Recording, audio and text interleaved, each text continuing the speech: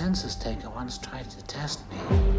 I ate his liver with some fava beans and a nice Chianti.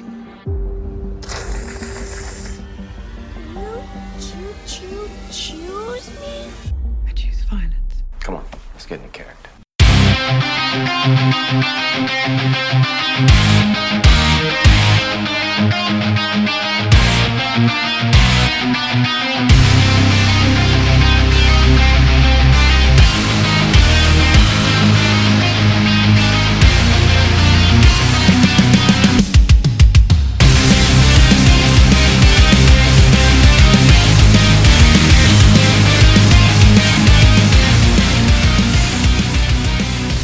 Welcome, everyone, to episode 317 of the Throwdown Thursday podcast. I'm your host, Patrick Grayhall, but you can call me Patsy the Angry Nerd. We are here in Magenta Manor in the Pet Cave, coming to you as live as we can. And we are brought to you by the Dorkening Podcast Network and Deadly Grounds Coffee. I am not here by myself. As always, I am joined by my co-host on the show, my co-host in life. She is the Baroness of Bordeaux, the Countess of Cabernet, the Mistress of Merlot, the Queen Regent of Rosé. Ooh, that rhymes. I like that. I think that might be what we go with from now on. The Princess of Prosecco, also, as well, too. She is the Michael Phelps of wine, the Real Housewife of Transylvania, the Queen of the Monsters, and an honorary Lizzie. Ladies and gentlemen, it is Ashes Von Nightmare. I am full of potatoes. You are. I brought some. A spud muffin, if you will. I brought some catering home from a set that I worked on, and there was potato salad. There was some kind of like scalloped potatoes that was like, it was like a 10-pound tray. It was like 4 inches thick. Like, it was insane. And then I brought you mashed potatoes and broccoli from the mashed potato bar that we had for catering, which was awesome. I love potatoes. I know you do, and I brought you 3 different kinds. What's taters, precious? I did give our caterer some guff, because she usually does craft service on most of the films. I worked with her 5 times last year. And I was like, oh, hey, I love the fact that for the toppings for the potato bar, you have more potatoes. And apparently those were the dairy-free. They were just, like, cubed up. They weren't mashed. But it's like, oh, I'm going to top my potatoes. Ooh, potatoes. So it's like potatoception. It was really good. But we're picking up where we left off a couple of weeks ago. We did not record last week due to some health issues. A sea witch stole my voice. Yes. Just, who are we all kidding? I am the sea witch here. I know, you stole your own voice. Something I do for fun sometimes. Yes, and I was turned into sea foam. But no, actually, if I was some sort of like... Well, right now, you're a crab. I would be. You are so crabby right now. It's globster. ridiculous. You would be a globster. Globster. That's any unidentifiable organic material that washes up on a beach. So whenever you see like, oh, we didn't know what this was, it's like, oh, the carcass of a sea monster. The technical term for it is globster. Rock globster. Yes, it wasn't a rock. It was a rock globster. Everyone had matching towels. Everybody had patching trowels. Yeah, as you can hear, she's still recovering. Yeah, no, I didn't start smoking like 800 packs a day. I am still a little bit under the weather. Yeah, and I'm going to be heading out to Cape Cod to work on a project for Discovery, so I'm very excited. Unfortunately, it's not Shark Week, but it's going to be an interesting endeavor either way. But yeah, this week, as you might have been able to tell by the title of the episode and some of our witty banter, we are discussing The Little Mermaid. Both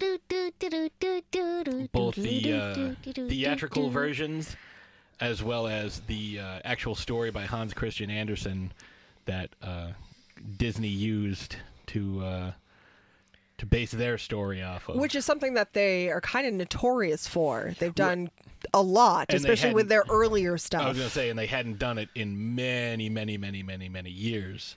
And so they had done, Pinocchio and Snow White and Sleeping Beauty and all that, all those, classic fairy tales with, questionable morals and values. Really, like, there's not a lot of consent going on in early Disney stories. They're getting a little bit better with that. They're also getting a little bit better with, not marrying off 16-year-olds. Look, I'm a prince. I'm going to ride my horse through the woods. A girl that's in a glass coffin. I should make out with her. Well, and they had a thing for the age 16, too, because Sleeping Beauty, her 16th birthday. Little Mermaid was 16. Well, in the story, she was 15, but yes, in the movie, she was 16. I think Snow White was around that age. She was 16, 17, 18, somewhere in there. Like, I don't know if she was a full-grown adult. She looked like she was 40. But, like, that's what people looked like in the 30s? Right. That's what a teenager looked like back then? The age expectancy was not very long. Yeah, and life expectancy? That, too. Yes. But, yeah, in the original story, Jasmine was 9. Like, they had to age up Pocahontas significantly because she was, like, 11. Mm-hmm. Yeah, so, again, some questionable stories and some, polishing up of history's turds to look a little nicer. But, yeah. But, we'll be discussing The Little Mermaid. But first, as we kind of segued just now, we're going to be talking about some of our favorite classic Disney animated films, as our neighbors argue incessantly upstairs. You're just adding to the ambiance. It's fine. They're probably like, you're only 16. You can't go marry some weird guy that you never met. But Daddy, I love him. And I also have to throw it out there. Like, this is a coastal kingdom. What is a coastal kingdom's prime economic contribution? Dogwood. Fish. A fish. Yeah, fish. They're a fishing community. And so, like, I can just imagine at the wedding feast, Ariel's like, I know that guy, he's a jerk. I know that guy, he's a jerk. Oh, no, that was my sister. Really? No, just kidding. But I did know him. He was nice. He brought me sand dollars. And, like, she's got to watch out because of loan sharks. Hey. Now they can break her knees. They couldn't do that before. Right? But we're gonna discuss more of that later. But so some of our favorite classic Disney animated films. So just kind of like a sidebar, when I think of classic Disney films, I think of the VHS tapes that came in those plastic, like, clamshell cases that had the black diamond. Yes. On the side. The ones that are worth tons of money now. Like, that's what I think of. And I think the ones that had dicks all over them. Yeah. Like The Little Mermaid. Subliminal messaging. Oh, that was superliminal. But yeah, so that's what, like, the first thing that comes to mind. That's a sandcastle. No, it's not. But yeah, see, that was after my time, really. I was used to, like, just the regular slipcovers on my Disney movies. But I didn't have a ton of those Disney movies growing up. But I am going to cheat a little bit when I'm going to go with some of my picks, because some of my picks for classic Disney, they were from a former Disney animator, Don Bluth, who actually, we'll talk a little more about this, but in 1985, Don Bluth left Disney, although his one contribution, I believe, to, well, not one, but Fox and the Hound, Fox and the Hound and The Great Mouse Detective. An American. Basil? It wasn't. He did an American Tale, but like that wasn't. That was under his animation studio, but like An American Tale, The Secret of Nim. Like you can see that. Did he do The Rescuers? I don't think he did The Rescuers, but I know he did Land Before Time. Like that darker, scarier animation,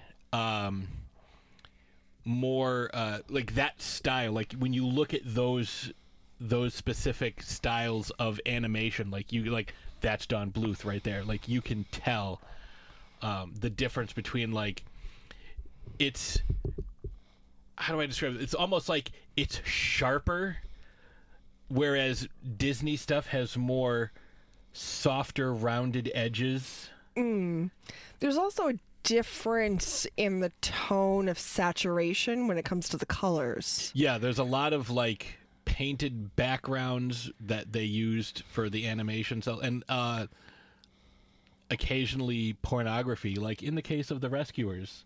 There's a poster that you can see with a topless woman in The Rescuers.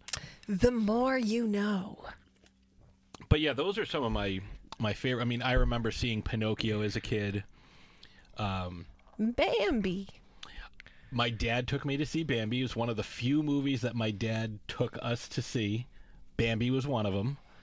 I'm trying to think of what else.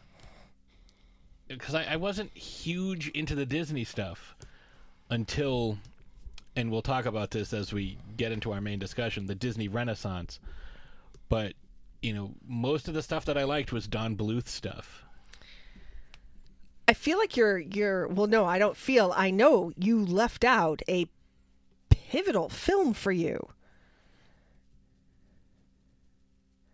You just recently purchased a shirt and you've been wearing the hell out of it since you bought it. Oh yeah, Robin Hood. I was trying to think of more like Don Bluth stuff, but yeah, I bought a Robin Hood shirt that says oodalali, golly, what a day, and it has the two hats on the bottom of it. But yeah, Robin Hood, I mean, I have the poster, we have Prince John Funko, we have, yeah, like, Robin Hood's one that I watched a lot. It was probably Robin Hood, Secret of Nim, so I'm trying to think prior to 1989. The Great Mouse Detective I really liked. And I know they're not all Disney. I know, and also, what's his name? Land Before Time. Those are some of the ones that I watched over and over again as a kid. Robin Hood probably was the number one that I watched the most. Well, what about you? What was yours? So I loved, I was a Disney hoe growing up, and I still am. I love Disney. Everything Disney, I love it so much. I just want to consume everything. So classic Disney films for me, like, they hold a really special place in my heart. So one is kind of a stretch. It's not fully animated, but it does involve animation, and it should come as no surprise to anybody. It's Mary Poppins. That is my all-time favorite film. It's my feel-good film. I love that movie so much. It just will always hold such a special place in my heart. The Little Mermaid, fun fact, was, I believe, the first film I saw in the theaters. It came out in 89. I'm trying to figure out when in 89 as to how old I would have been, but I would have been either 3 or 4 at the time. But yeah, I remember that was the first film I saw in the theaters, and I just thought it was so magical, and loved Ariel, but even more so loved Ursula. I just think she is such a good big bad, and that kind of started my love for Disney villains. And then going back, you know, the Evil Queen and Snow White, Cruella de Vil from 101 Dalmatians. Came out November 17th, 1989. Oh, happy birthday, Dad. Yeah, so I would have been 4, just freshly turned 4. But yeah, the big, so it was like Sleeping Beauty, Maleficent. And then as I got older, Aladdin. I loved Aladdin because I thought Princess Jasmine was just so unbelievably cool. I loved the fact that she wore pants. I love the fact that she had a giant tiger as a pet. And there was something so different. Like her look, her overall aesthetic. You know, she didn't look like the other princesses. But she just had a different feel to her overall. Like she had a little bit more of like a rebellious spirit. And she was also 16. Oh, hey, and there we go. You know, and I just thought it was fantastic. And Beauty and the Beast was just a phenomenal film. I love that movie so much. Not necessarily for the main characters, but I mean, to be completely honest, the Be Our Guest scene is probably one of the most awe-inspiring animated scenes ever, just with everything moving all at once and all of the different colors, and then you have the music that matches up with it. It's just such a feast for the eyes. Like, it's unbelievably delightful. So yeah. And fun fact, so I think the fact that I saw The Little Mermaid at a young age in the theater, and that was kind of when I fell in love with the ocean too, because at that point I hadn't really had any exposure to the ocean. Flash forward to a couple of years and I was living on an island. But yeah, that kind of started my fascination with the ocean and ocean life. And I, over time, became... Growing up, especially growing up in the 80s and 90s, you were either like weird horse girl, weird dolphin girl, weird unicorn girl. You're like the weird girls who had like really niche interests. Well, I was both weird dolphin girl and a weird unicorn girl. So you can imagine how happy I was to learn that narwhals were real and they existed. Narwhals swimming in the ocean, causing a commotion because they are so awesome.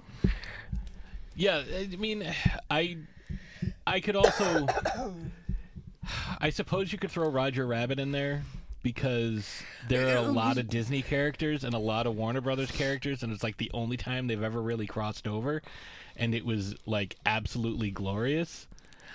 I just love the kind of like the reinventing, the reawakening of Disney in the late 80s, early 90s. The second wave. It was 1989. Yeah, we're going to talk about that. This second wave of Disney classics that we all hold so dear. There's just something so magical about that, and being able to grow up during that time with those films, watching these different animation styles. And there was some computerization more towards the mid 90s for some of this stuff, but Early a lot 90s. but a lot of it was still relying on that classic animation style of making these films, and watching the behind the scenes of how these films were made. Like, say, Beauty and the Beast that blended both of those together. Like the ballroom scene. Yes. That was both animated and hand-drawn, CGI and hand-drawn, but also, like, they needed to do hand-drawn stuff. Like, they had the live-action version of Belle run down the hallway so they could draw it, whereas, some of, like, the Ralph Bakshi stuff was just rotoscoped. But learning that these films were started years, we're talking 2 or 3 years before they actually even, were edited together, and, Well, 24 frames a second. Like, 24 drawings is 1 second of animation. And when you think of some of the detail, like you were talking the Be Our Guest scene, the scene where they have all of the dancing plates, where it starts off with like just the cups dancing by, then the plates and the forks, and then they just have the row upon row upon row upon row upon row. Like, that's all hand drawn. And like the Be Our Guest scene is up there with the oh my God, we were just listening to this song. Why am I drawing a blank? Sea? Under the Sea, yes. With, like, how much is going on, because and how I'm on so much detail. cough medicine. Yeah, just all of the colors and all of the action that's happening. On top of that, you have this fantastic soundtrack, this song that is so unbelievably catchy and fun. Like, rewatching it, I haven't seen this film in a really long time. brought me back to this really happy place. And I'm just like, oh, maybe that's what I'll do this weekend. Maybe I'll watch The Little Mermaid again, because it's just, these are films that really just stand the test of time. And regardless of how much CGI bullshit crap that we get today, and some of it's great, don't get me wrong, some of it is really great, nothing can really hold a candle to some of these classic animated films. Yeah, no, it's trying to capture that feeling that you had when you saw them for the first time, when you heard the songs for the first time. And we were listening to some of the songs early when we were trying to decide what we're going to do for our coming back from break segments. And it's kind of like when you listen to someone who wants to put their own spin on the national anthem and draws something out too long. Oh, looking at you, Fergie. Too quick, or just like, you know what? It's like, meh. Like, there is something to be said about somebody just getting up and singing the national anthem and doing it as is. None of those like little curly cues or the like trying to Mariah Carey it out or whatever. There's something to be said about just a nice, clean, good rendition of the Star Spangled Banner. It's like when they did it was some award show and Angela Lansbury did a live version of what's the ballroom scene? Not Be Our Guest. Tale as Old as Time. Beauty and the Beast. The Beauty and the Beast songs. I can't word good, which is great for a podcast. So those are our picks. I think now's a good time to take a quick break, and when we come back, we're gonna dive into The Little Mermaid. I see what you did there. But yeah, we'll be talking about the main topic, and definitely let us know what some of your favorite animated Disney films are, and you can cheat like I did. But yeah, we'll be right back. Deadly Grounds Coffee knows how important your coffee is to you. Every batch is roasted to perfection with a unique special method that brings out the richest, deepest, smoothest flavor you'll ever find. We're coffee freaks too, and deadly serious about our brew. Just one sip and you'll know why we say, once you go deadly, you don't go back. It's truly coffee to die for. So when you're ready to get a little deadly, get online and order yours at getdeadly.com. It's coffee so good, it's scary.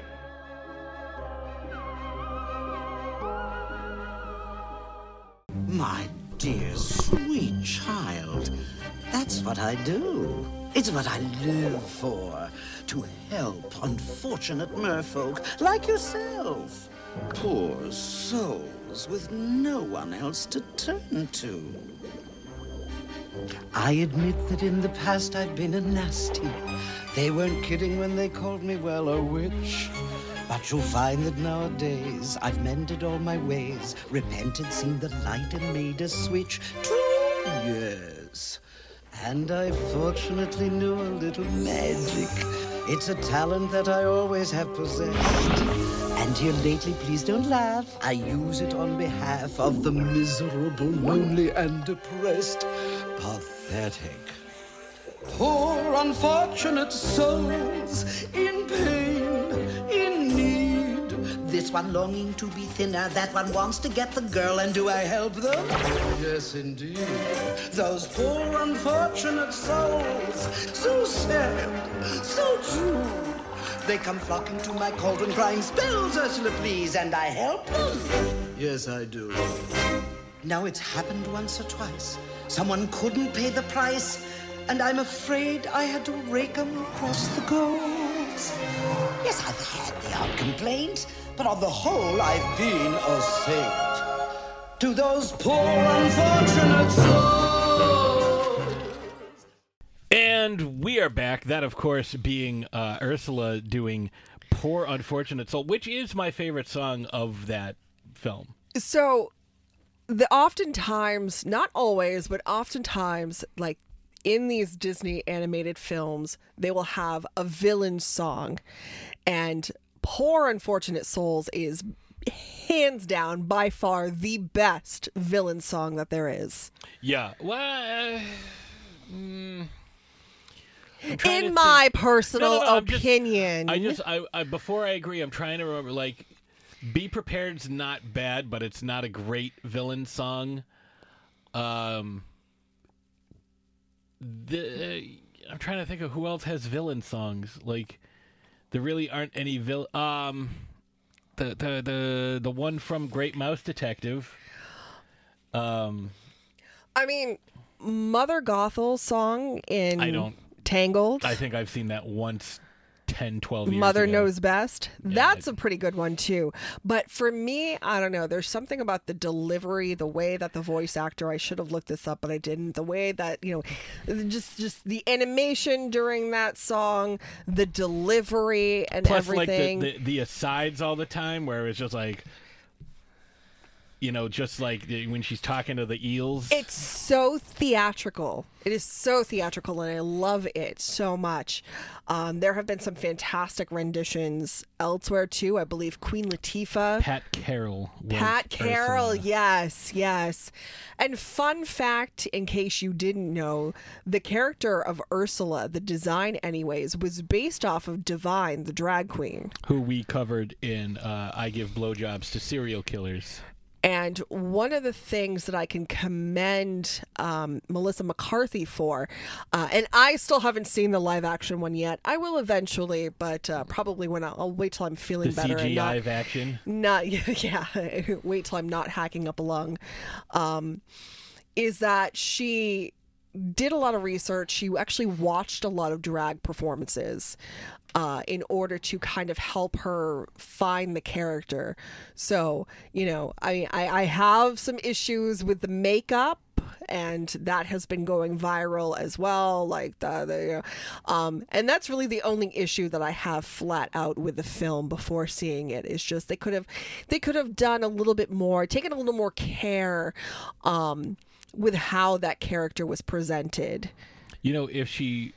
If Melissa McCarthy was really dedicated to this role, 12 years ago when she was in Bridesmaids, she would have talked to Pat Carroll, because Pat Carroll was in that movie. Was she really? Yeah, she played old woman in Car. Oh, well, So that narrows it down. A very prominent role.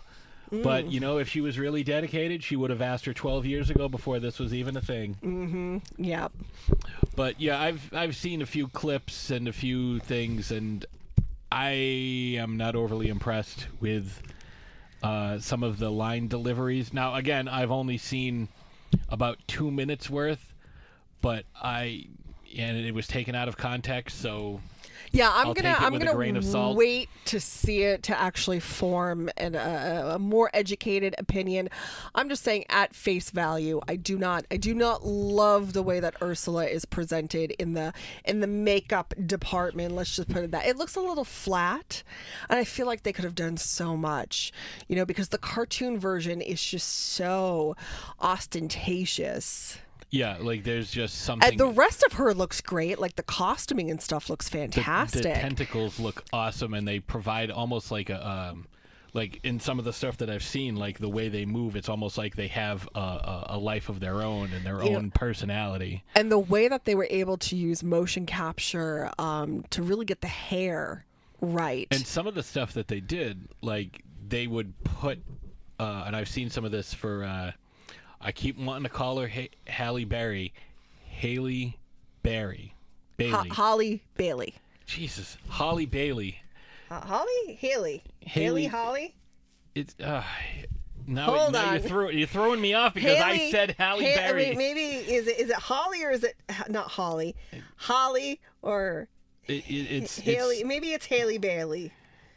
Oh, God. No, it is Holly. Holly Bailey. Yes. Holly Bailey. Okay. Even when I read it, I see Halle Berry because the names are so similar. Jesus. What they showed for like some of the scenes where she's kind of like floating backwards, like there's this like weird rig that like they would she would put like from her hips down, like her waist down, she would be in it, and so she could kind of like lean back and like it would move her around, so it almost looked like her fish legs were kicking.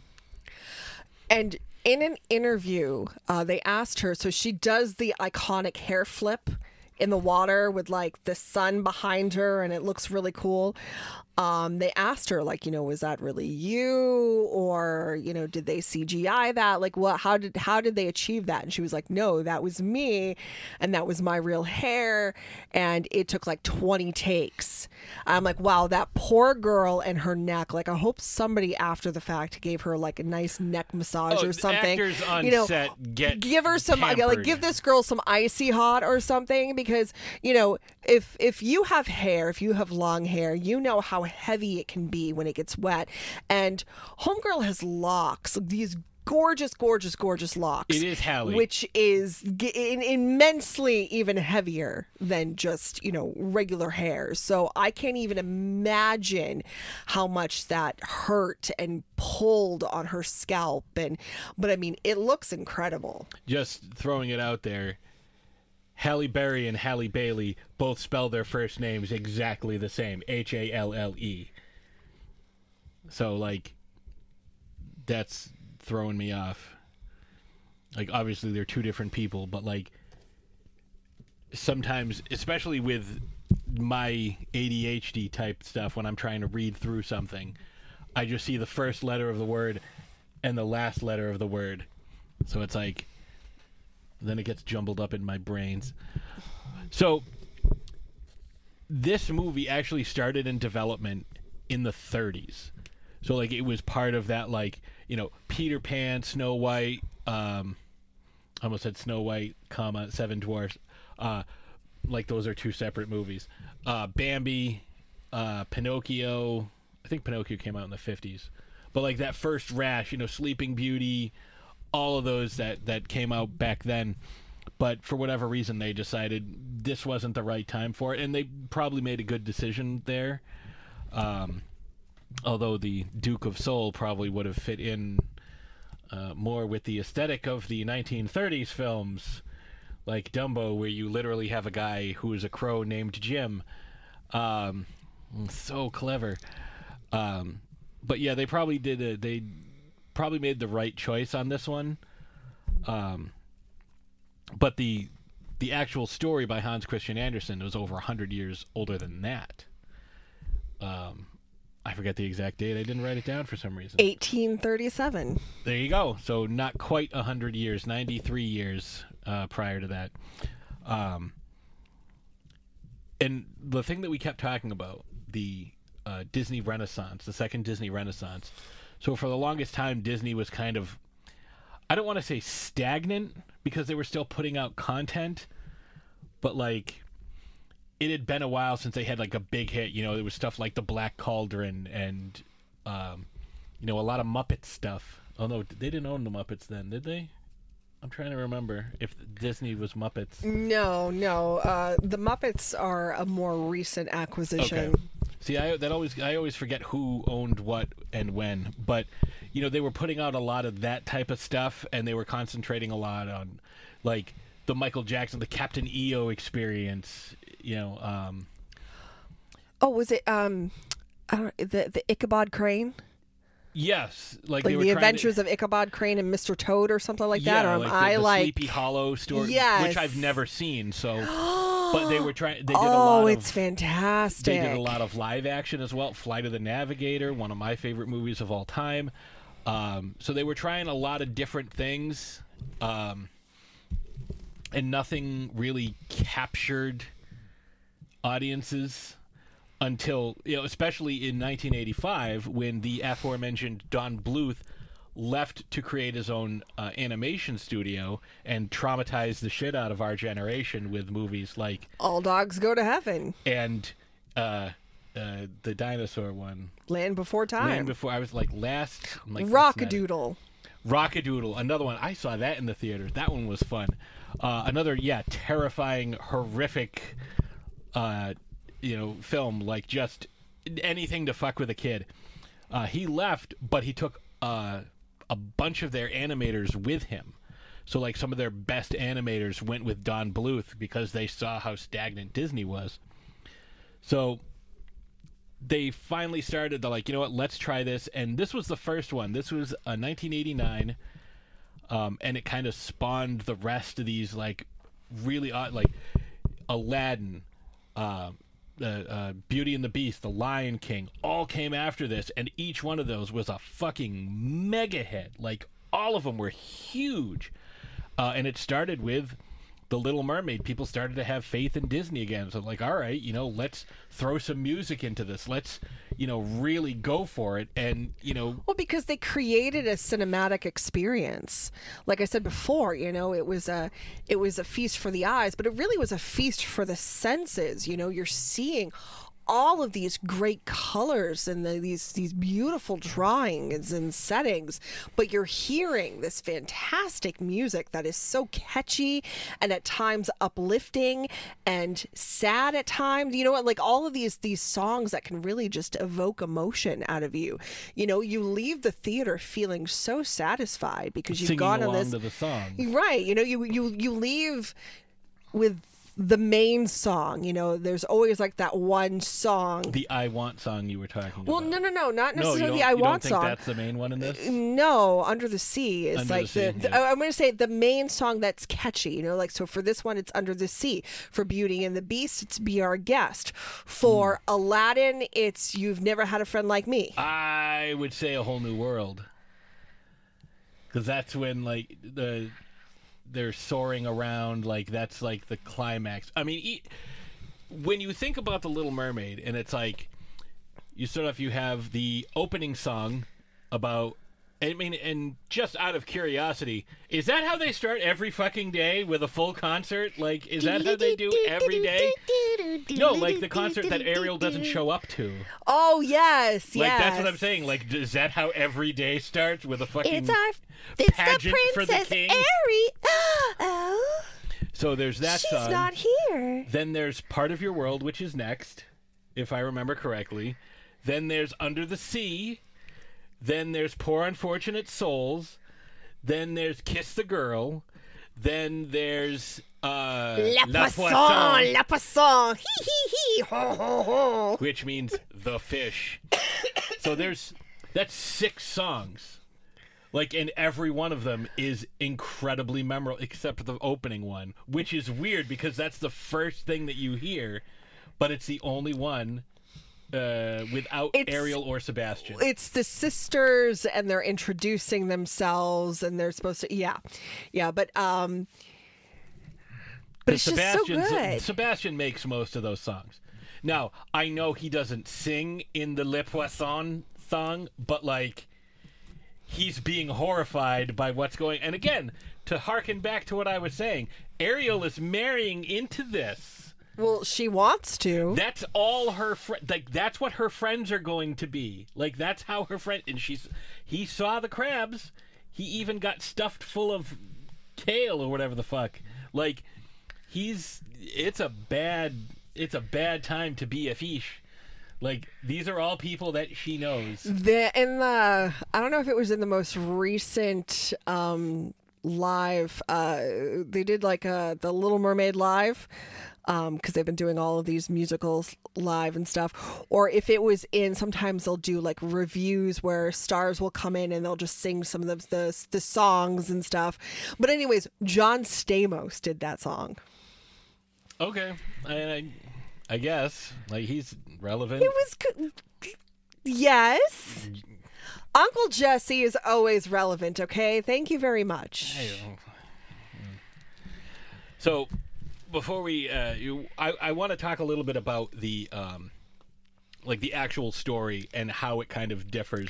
So I'll give a little bit of some of this, and then you can chime in with the extra stuff that I don't have, because you have. Well, I was going to say that the co-director and writer Ron Clements of The Little Mermaid felt that the original Little Mermaid, the Little Mermaid in Hans Christian Andersen's story, was way too tragic. Yeah, like, and so they rewrote the character. Like, they just felt that, I mean, they liked the bones of the story, but they just felt that the overall story, especially the ending, was way too tragic for children. But there's a reason, and we'll get into why the ending is the way it is and why Hans Christian Andersen kind of framed it the way he did. But the first thing is there's no name. There's no Ariel. She's not named. She's just the Little Mermaid. And she's 15, so 15 to 16, not a huge jump. Okay. And in the story, she's very much looking forward to turning 15, because once you turn 15, you can go up to the surface world and kind of observe humanity. And her and her sisters all do that. They're all like, hey, this is great. I'm pretty fucking bored now. I'm going to leave. She's the only one that's like, ooh, people. Ooh, this is exciting. If she knew people, she wouldn't think that. And they kind of combine her sisters and her into the Ariel character that we see, because Ariel has a white marble statue in her garden that she kind of fawns over. And in the story, it's her sisters who collect all the random garbage. Like the gadgets and gizmos aplenty. Yeah. The who's its and what's its galore. The thingamabobs. She's got 20. But who cares? She wants more. Always wanting more. 'Cause she's a hoarder.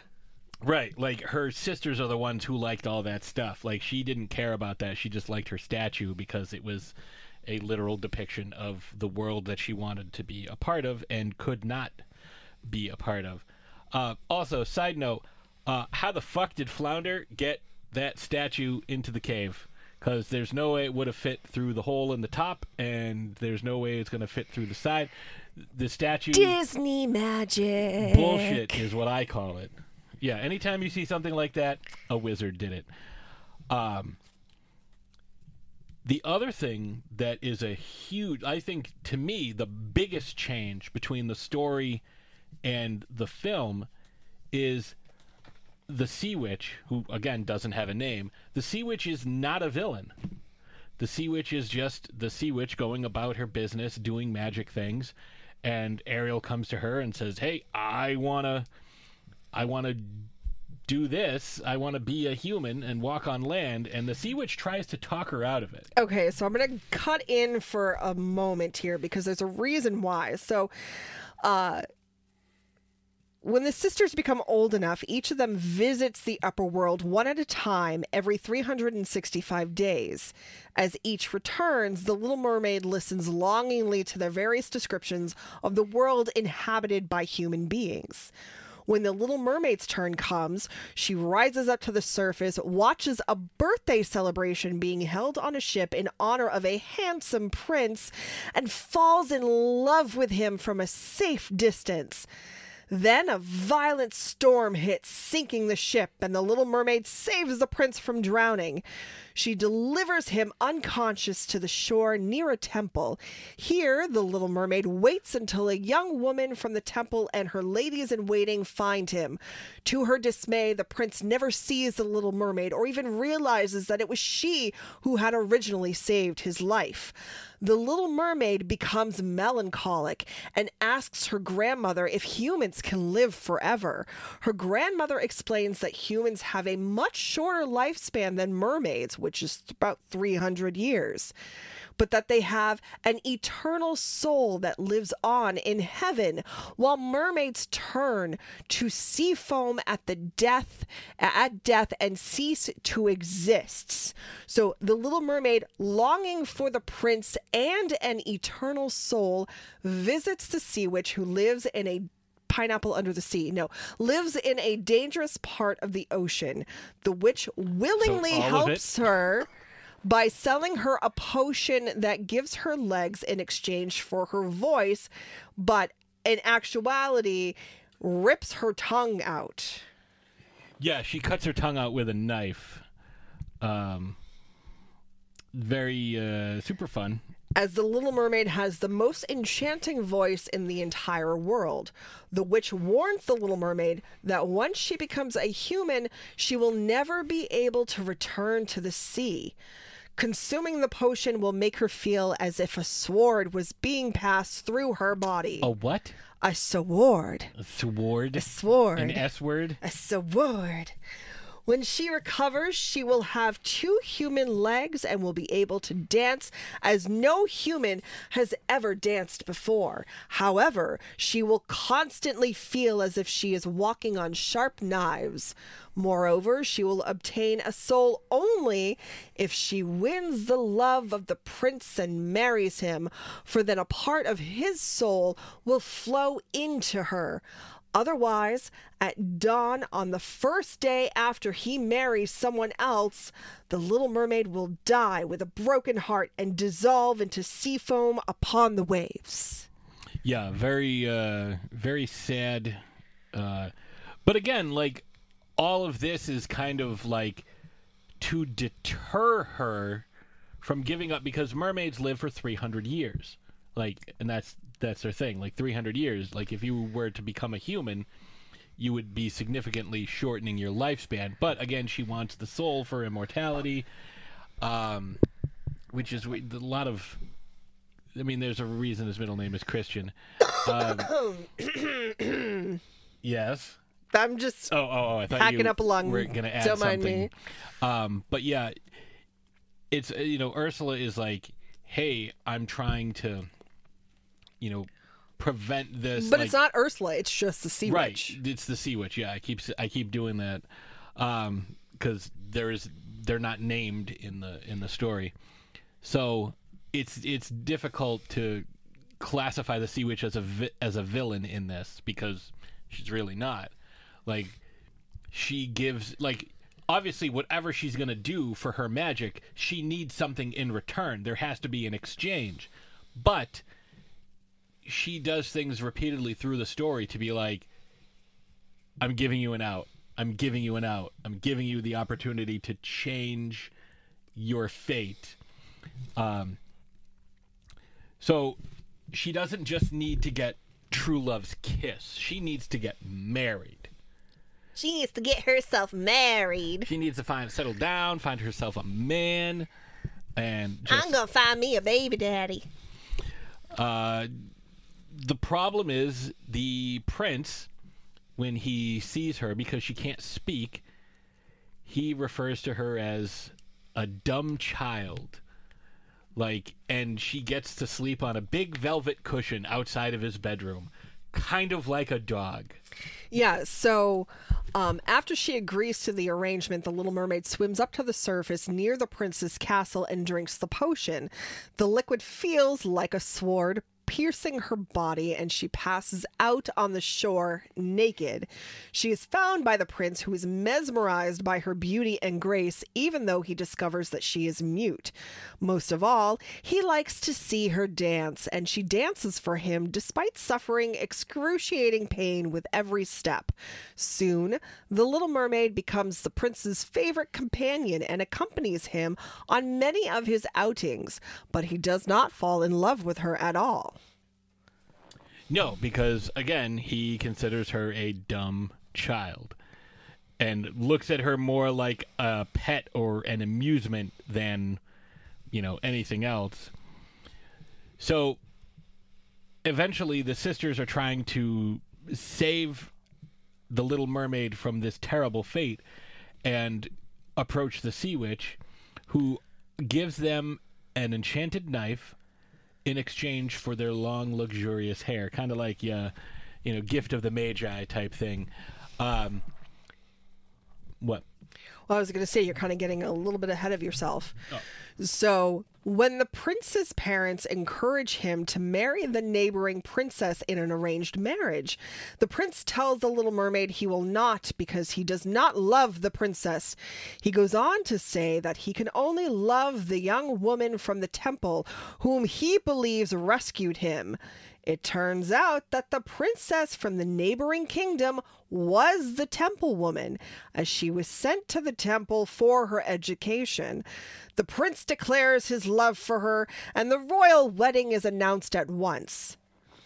Yeah, and, obviously that spells doom for the Little Mermaid, who's like, Well, she can't say anything. That's why she didn't say so anything. the prince and princess celebrate their new marriage aboard a wedding ship, and the Little Mermaid's heart breaks. She thinks of all that she has sacrificed and all of the pain she has endured for the prince. She despairs, thinking of the death that awaits her, but before dawn, her sisters rise out of the water and bring her a dagger that the sea witch has given them in exchange for their long, beautiful hair. If the little mermaid kills the prince and lets his blood drip on her feet, she will become a mermaid once more. All of her suffering will end, and she will live out her full life in the ocean with her family. However, the Little Mermaid cannot bring herself to kill the sleeping prince lying with his new wife, and she throws the dagger and herself off the ship into the water just as dawn breaks. And so she is spared her fate.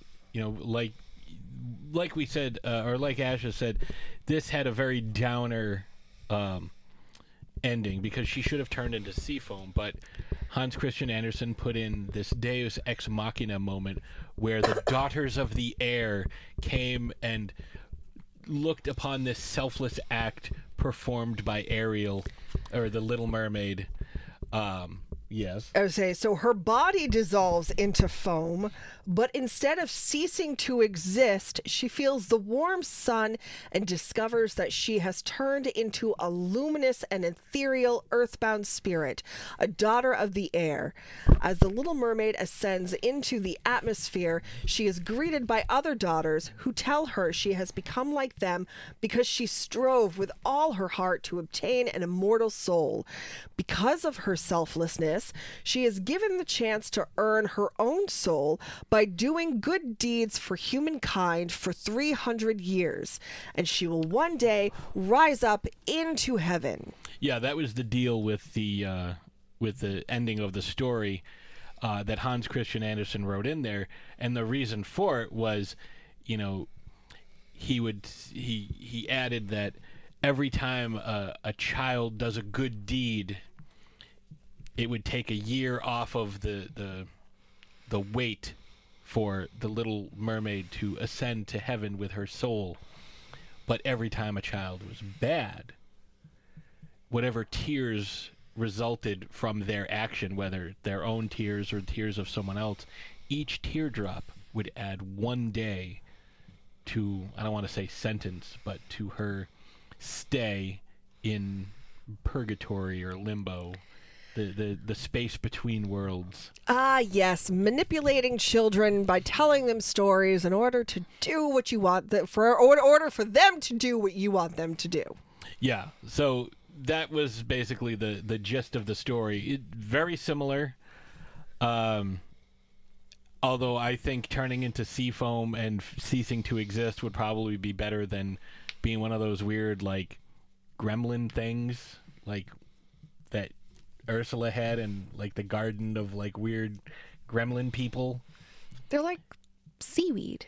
I know, but they have, like, faces and, like, they grab you and, like they try to kill Ariel, or at least they latch onto her and try and pull her. Like, I don't get, like, we're gonna pull you down and drown you. Oh wait, you're a fish. Like, I like the fact that they turned the sea witch. I mean, because it's Disney, witches have to be evil, right? They turned the sea witch into this massive octopus-looking villain, and, like, there are certain stories, and I think they do this for the new one.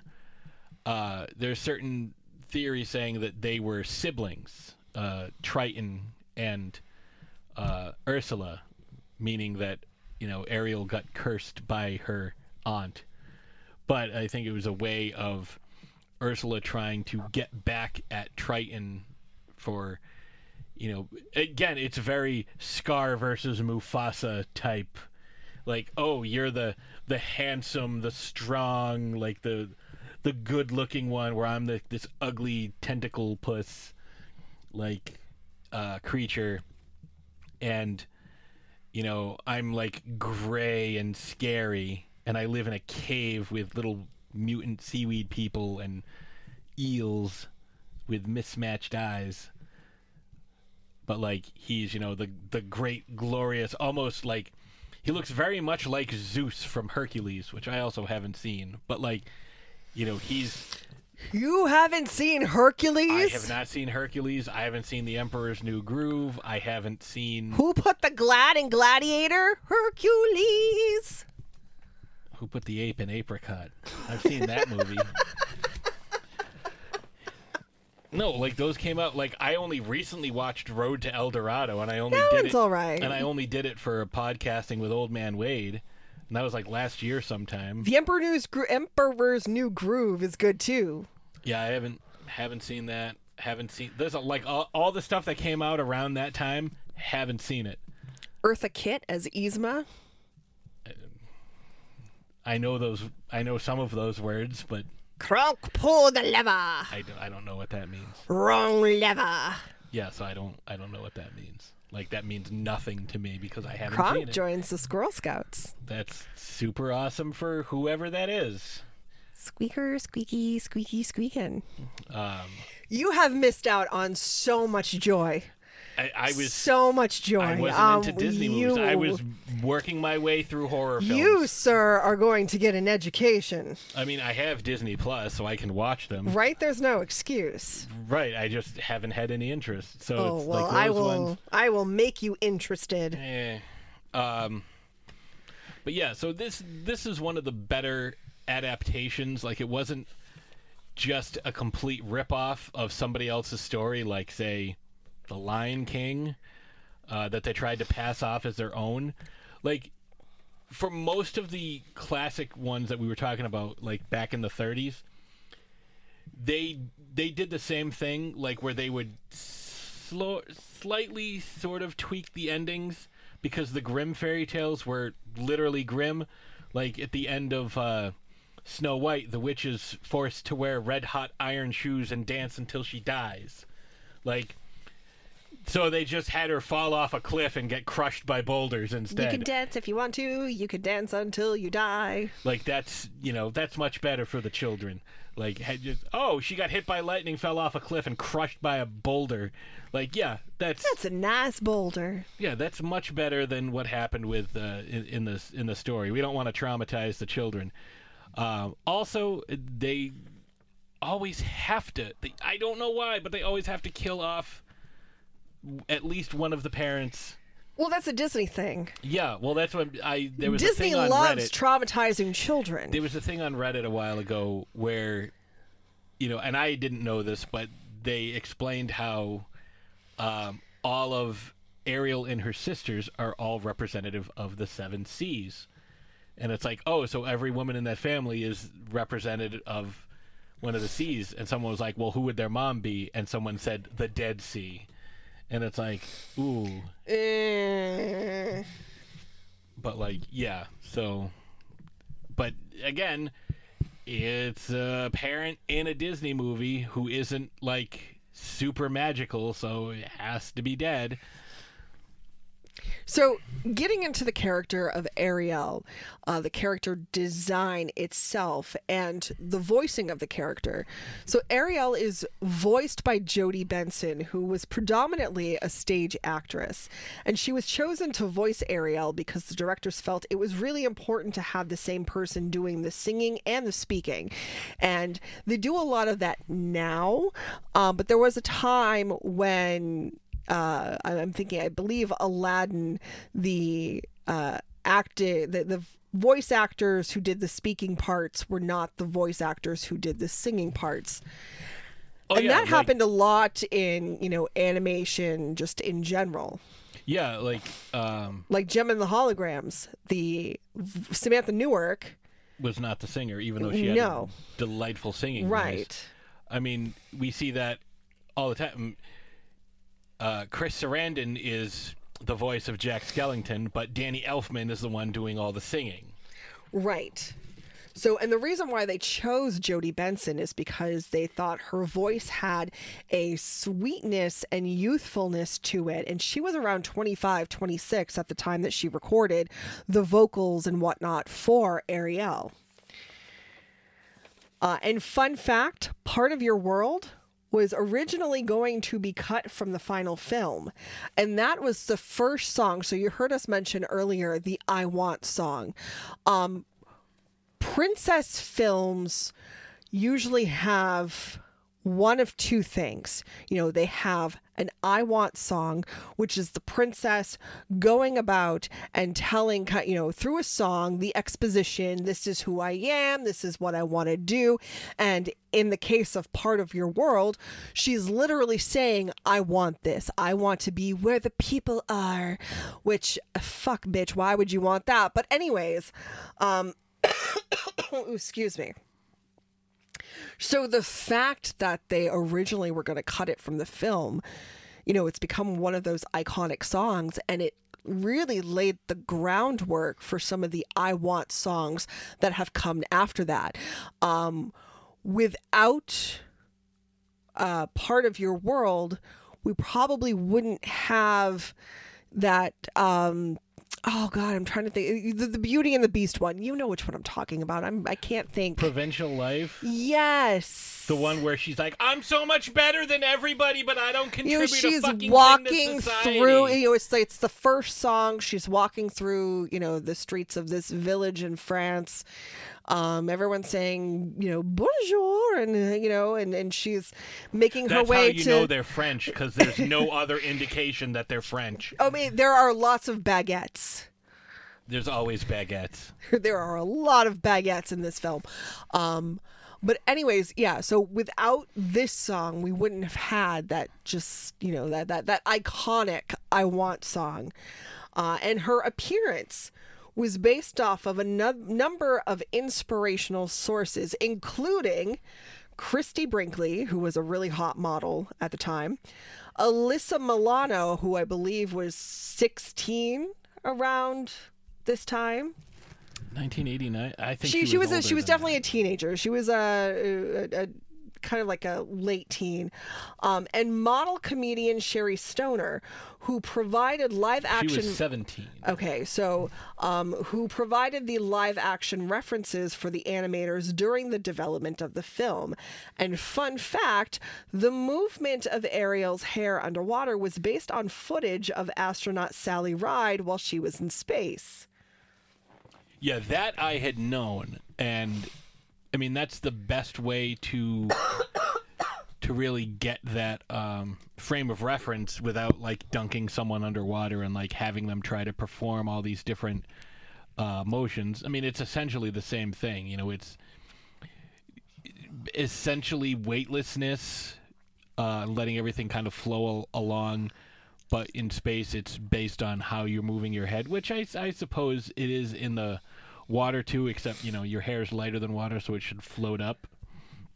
But I don't know. That's just me. And one of the main challenges of creating and animating Ariel for the film was the color required to show Ariel in the changing environments, both under the sea and on land. The sea green color of Ariel's mermaid tail was a hue specially mixed by the Disney Paint Lab. The color was named Ariel after the character. The choice of red as Ariel's hair was the subject of dispute between the filmmakers and studio executives who wanted the character to have blonde hair. It was noted that the red hair contrasted better with Ariel's green tail. Red was easier to darken than yellow, and Disney's live-action branch Touchstone Pictures had recently released Splash, starring Daryl Hannah, that had a blonde mermaid. So because of that, Ariel's red hair was ultimately kept. And I think that was smart because at the time and for a while, she was the only redheaded princess until we got Merida with Brave.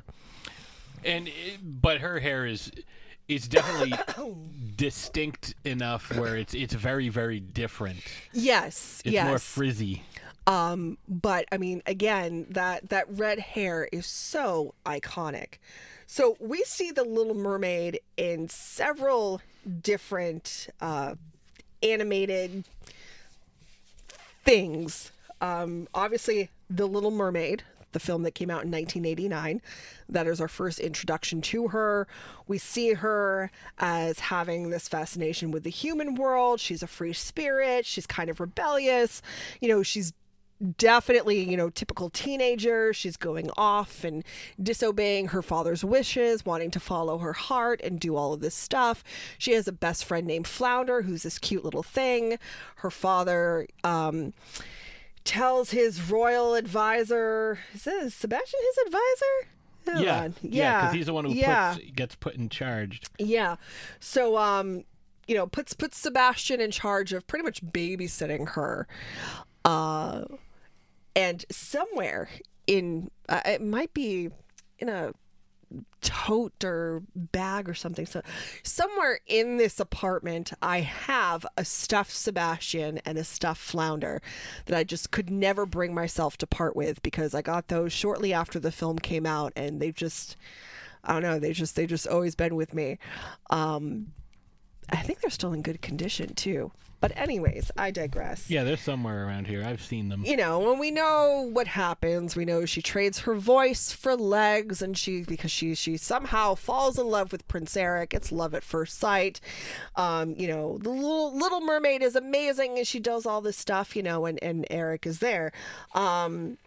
She goes through all of that. She's rebelling against her father, and then in the end, they defeat the Sea Witch, and she has a happy ending. We all know this. Yeah, 16-year-olds definitely know what's best for them for the rest of their lives.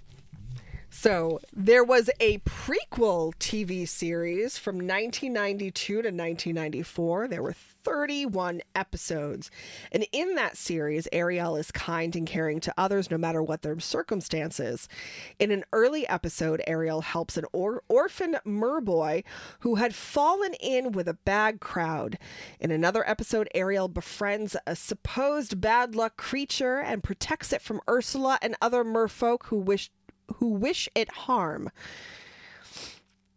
So it is set in an unspecified time before the first film, and the series follows Ariel's adventures with her friends and family, and sometimes Ariel has foils the attempts of enemies that are intent on harming her or the kingdom of Atlantica. We see how Ariel met Flounder and Scuttle. We see more of her relationship with her father and her sisters. And it's also like Ursula is involved. So we see a little bit more of, her relationship with Ursula, kind of being not the only big bad, but, being one of the main big bads of the season. Now, fun fact, in one episode, Ariel comes across Hans Christian Andersen, the author of The Little Mermaid, while he was traveling underwater in a primitive submarine.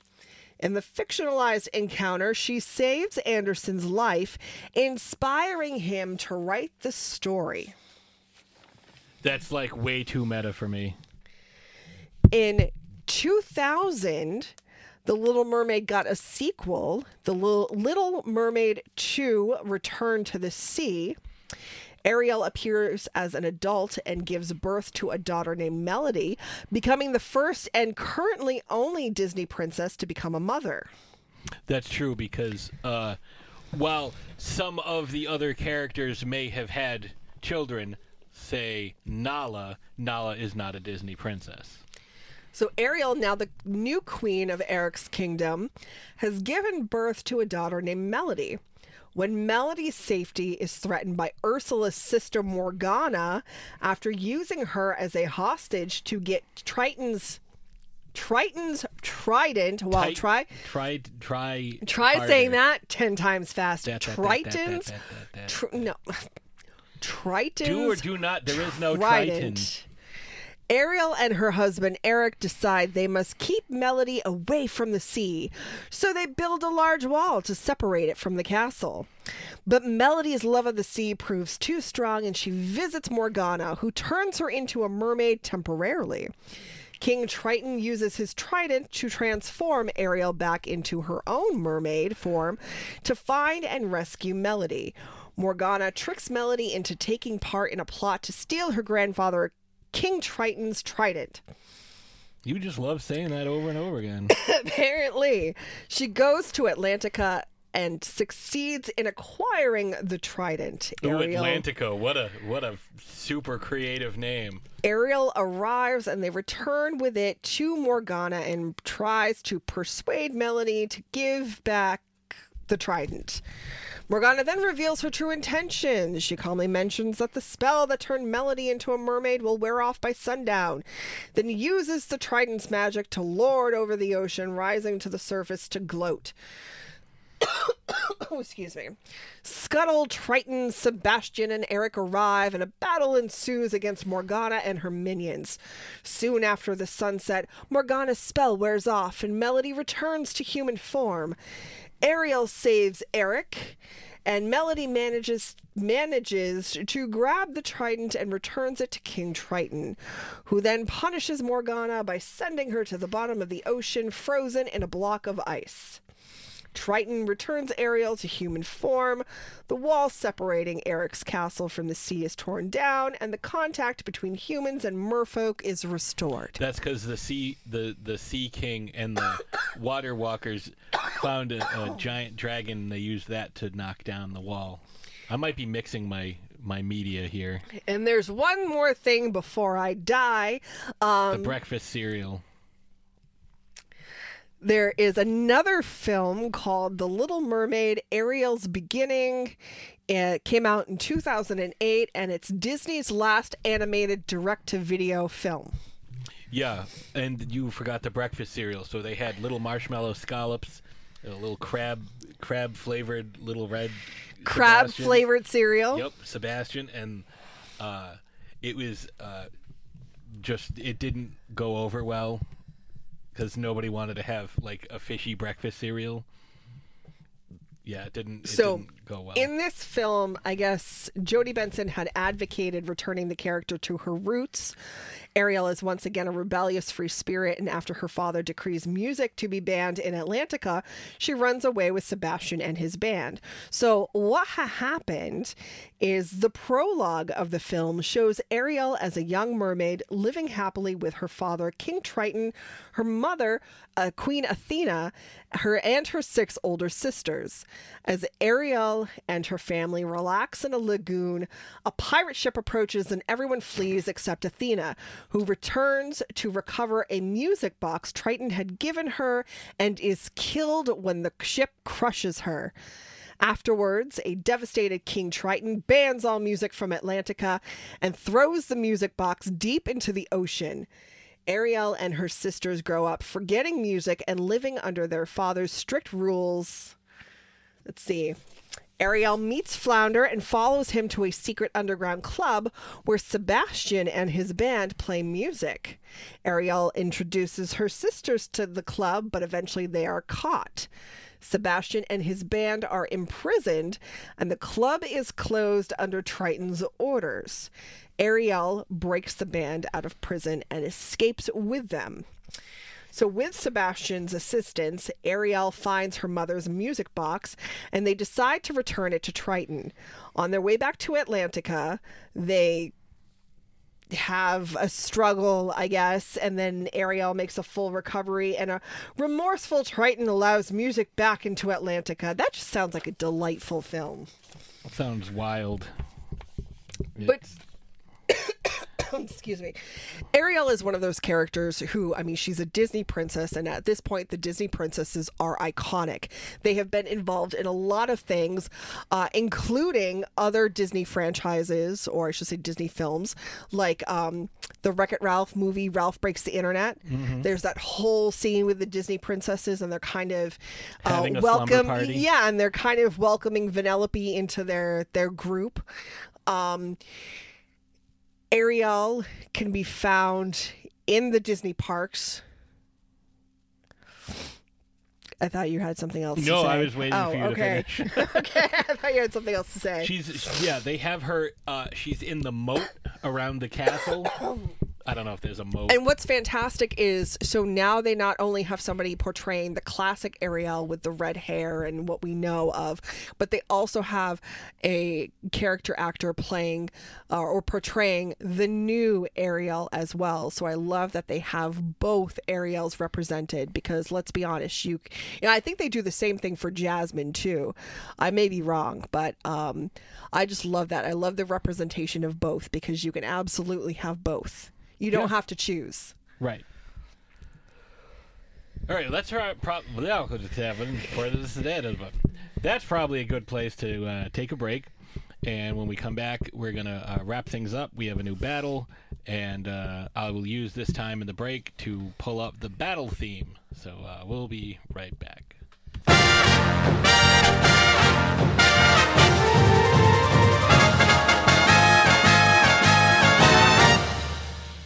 Shark Bites Podcast. It's the greatest show in history. From the Dorkening Network, hosted by a nerd who's named Patsy. From movie reviews to tips on surviving the coronavirus, Shark Bites has it all. Follow us on Facebook and suggest topics at sharkbitespod@gmail.com. Available on iTunes, Stitcher, Spotify, and wherever you get your favorite podcasts. Swim up to his castle, then Flounder will splash around to get his attention, and then we'll Down go... here is your home. Ariel, listen to me. The human world, it's a mess. Life under the sea is better than anything they got up there. The seaweed is always greener in somebody else's lake. You dream about going up there, but that is a big mistake. Just look at the world around you, right here on the ocean floor. Such wonderful things around you. What more are you looking for? Under the sea, under the sea. Darling, it's better down where it's wetter. Take it from me. Up on the shore, they work all day. Out in the sun, they slave away. While they're devoting full time to floating under the sea. Down here, all the fish is happy as off through the waves they roll. The fish on the land ain't happy. It's hot cause they in the bowl. But fish in the bowl is lucky. They in for a worse fate.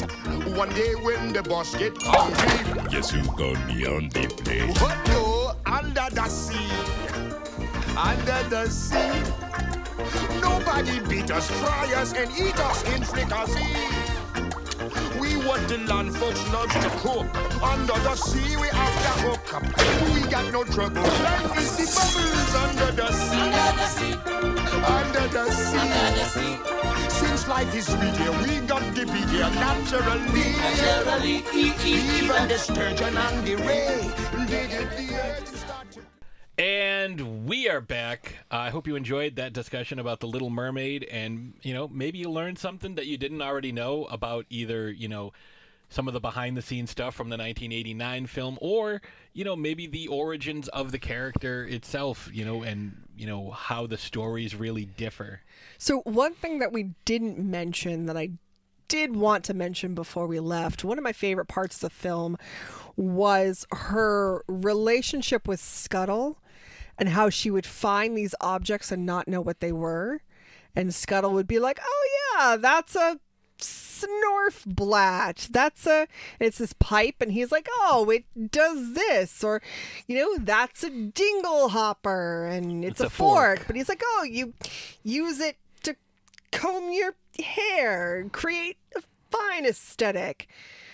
And so when she's in that scene where she's, all dressed up, she's at this fancy dinner, she sees the fork lying next to her plate, she gets really excited because she's like, oh, I know exactly what that is, and starts brushing her hair with it like that. That's just, it's so endearing and it's so cute. And the guy looks at her weird, and she takes his pipe away from him and just blows it. Yeah. Because he told her that it's a musical instrument. And of course it's Buddy Hackett, which, is just fantastic. I loved the casting for that. So, again, if you want to share your favorite Disney classics with us, let us know. And, you can reach us on the Facebook group, throwdownthursdaypodcast@gmail.com, or if you know us in real life, you can send us Facebook messages. But, throw it in the group chat. Give us some traffic in the group. So, like we said, we have a new battle for you. And what happens when we have a new battle? We have to play the battle theme. Uh-huh.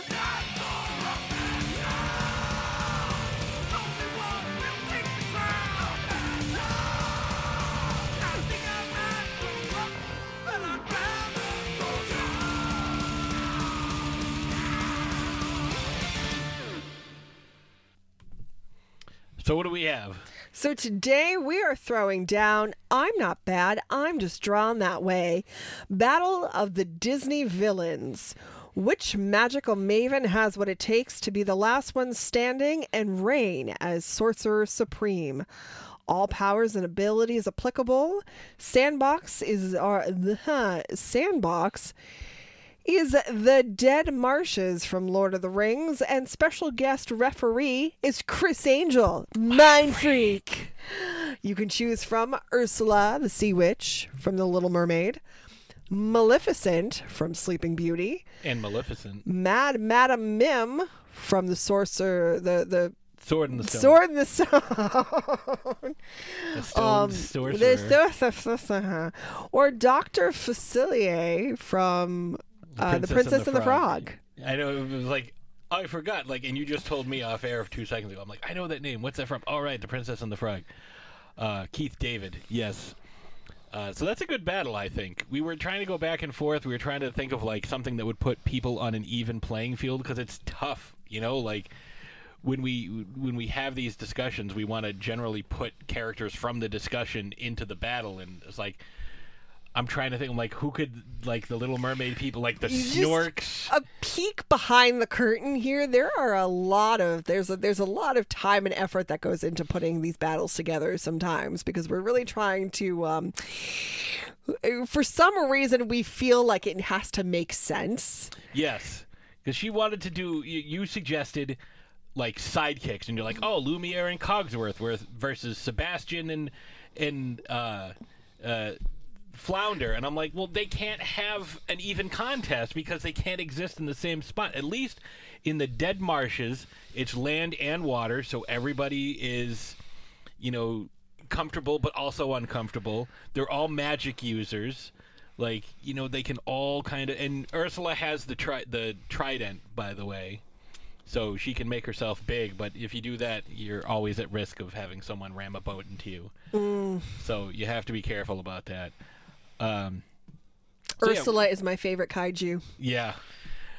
We like to keep it in at least a semi-even playing We field. take our battles very seriously. Well, we really here. do. That was the whole that's the whole basis that the podcast was founded on, was different character battles. If you listen to some of the earlier episodes, I didn't think it out clearly enough, because I'd be like, next week we're going to do this, but we didn't do it right. But I think we've got it down much better now. We've got it down to a science. We've got it down to a, good enough. I don't know if that's... Is okay. So, next week... we should have a new episode up next week.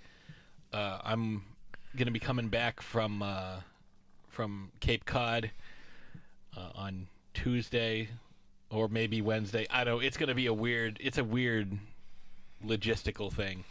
But we should have a new episode up next week, because that's going to be a fun episode. If it may be a little late, like today, like this episode, it might be a little late. Well, we're more than likely, we're 89% sure that there's going to be an episode next week. 86.4% is what I'm thinking. you're a little more optimistic. You're like 2.6% more optimistic than I am. So we'll see what happens. But I'm thinking that it's going to happen. But if not, we'll put it out a little late. But it will happen.